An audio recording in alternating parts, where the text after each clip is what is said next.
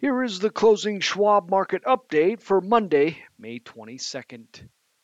U.S. stocks were mixed Monday, though the Nasdaq Composite closed at a fresh 9-month high as investors watched for debt ceiling news out of Washington, D.C. President Joe Biden and House Speaker Kevin McCarthy were scheduled to meet at 5:30 p.m. Eastern Time to continue debt ceiling talks as a June deadline for a potential default drew closer.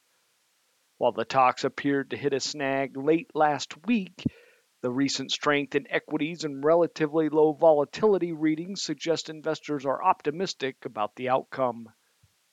Market watchers were also looking forward to quarterly results this week from major retailers, including Lowe's, Dick's Sporting Goods, Best Buy, and Dollar Tree.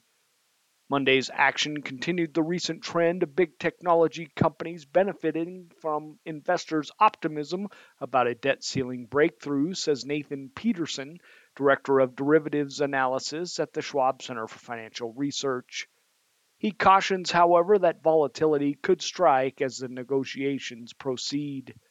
The closer we get to a potential default on June 1st, the deadline Treasury Secretary Janet Yellen has publicly provided, the greater the risk investors lose patience, which could result in a correction and higher volatility, he says. Still, CBOE's volatility index remains near a 12-month low, suggesting investors are generally sanguine the two sides will come to terms. Here's where the major benchmarks ended. The S&P 500 index was up 0.65 points at 4,192.63. The Dow Jones Industrial Average was down 140.05 points, or 0.4% at 33,286.58. The Nasdaq Composite was up 62.88 points, or 0.5% at 12,720.78. The 10-year Treasury yield was up about 3 basis points at 3.721%. CBOE's volatility index was up 0.38 at 17.19. The Nasdaq 100 index ended at a 13-month high, driven by gains in large tech companies. Lenders were also particularly strong, with the KBW Regional Banking Index up nearly 3%.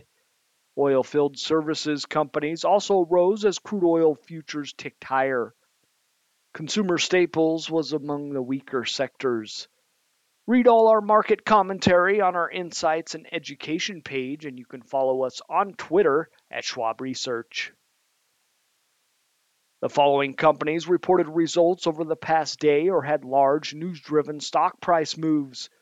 Apple shares fell after Loop Capital downgraded the iPhone maker and predicted it could miss its revenue forecast for the current quarter.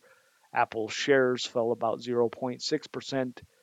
DraftKings shares were upgraded to buy from neutral by UBS, which cited strong growth in new states for the sports betting company. Its shares were up about 4.6%. Meta Platforms was hit with a record €1.2 billion or $1.3 billion privacy fine by the European Union for sending user information to the United States. Shares of the Facebook parent were still up more than 1%. Micron Technologies said its products failed a cybersecurity review in China, with Beijing calling the company a major security risk. Its shares fell nearly 3%. Nike shares fell after Citi added a negative catalyst watch on the company, citing Foot Locker's weaker than expected earnings last week, reports said. Nike shares were down 4%.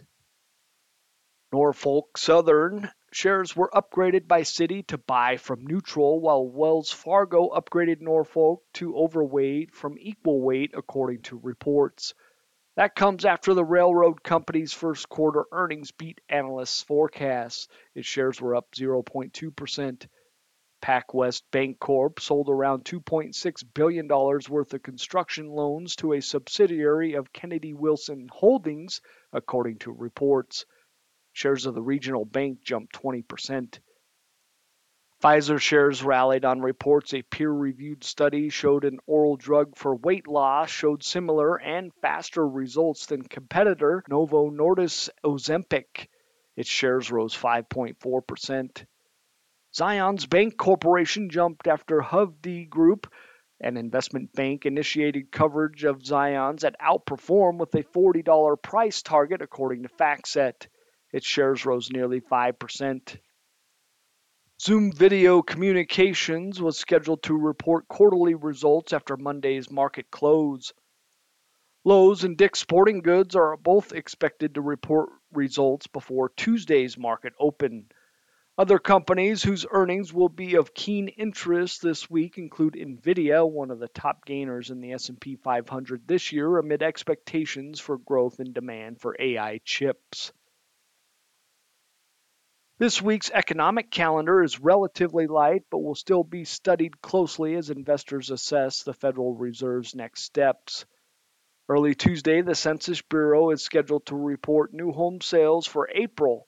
Analysts expect sales to drop 2% from March to a seasonally adjusted 660,000 based on a Briefing.com consensus forecast.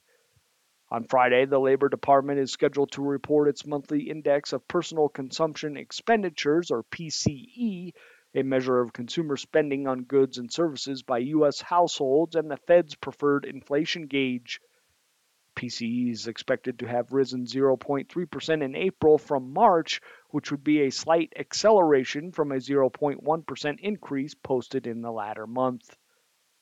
Comments from Fed Chairman Jerome Powell Friday seem to have fortified beliefs the central bank is nearing a pause in its recent rate hike cycle. Powell said the recent banking turmoil may have tightened credit conditions to the point where growth and inflation could slow. Our policy rate may not need to rise as much as it would have otherwise to achieve our goals, Powell told a panel in Washington Friday. Quote, of course, the extent of that is highly uncertain, end quote.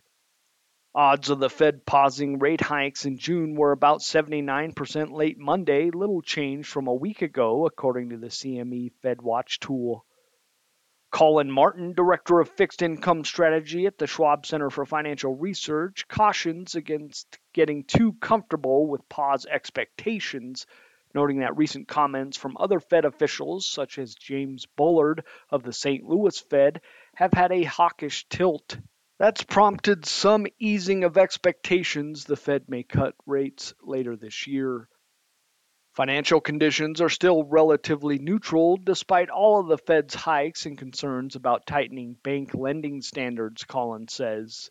Quote, the longer financial conditions remain neutral, or at least not tight, the longer the Fed may hold rates at its peak rate. The markets have pulled in their rate cut expectations and are now pricing in a cut by November or December and only one cut this year. Early last week, the markets were still pricing in 2 or 3 cuts by year end, end quote.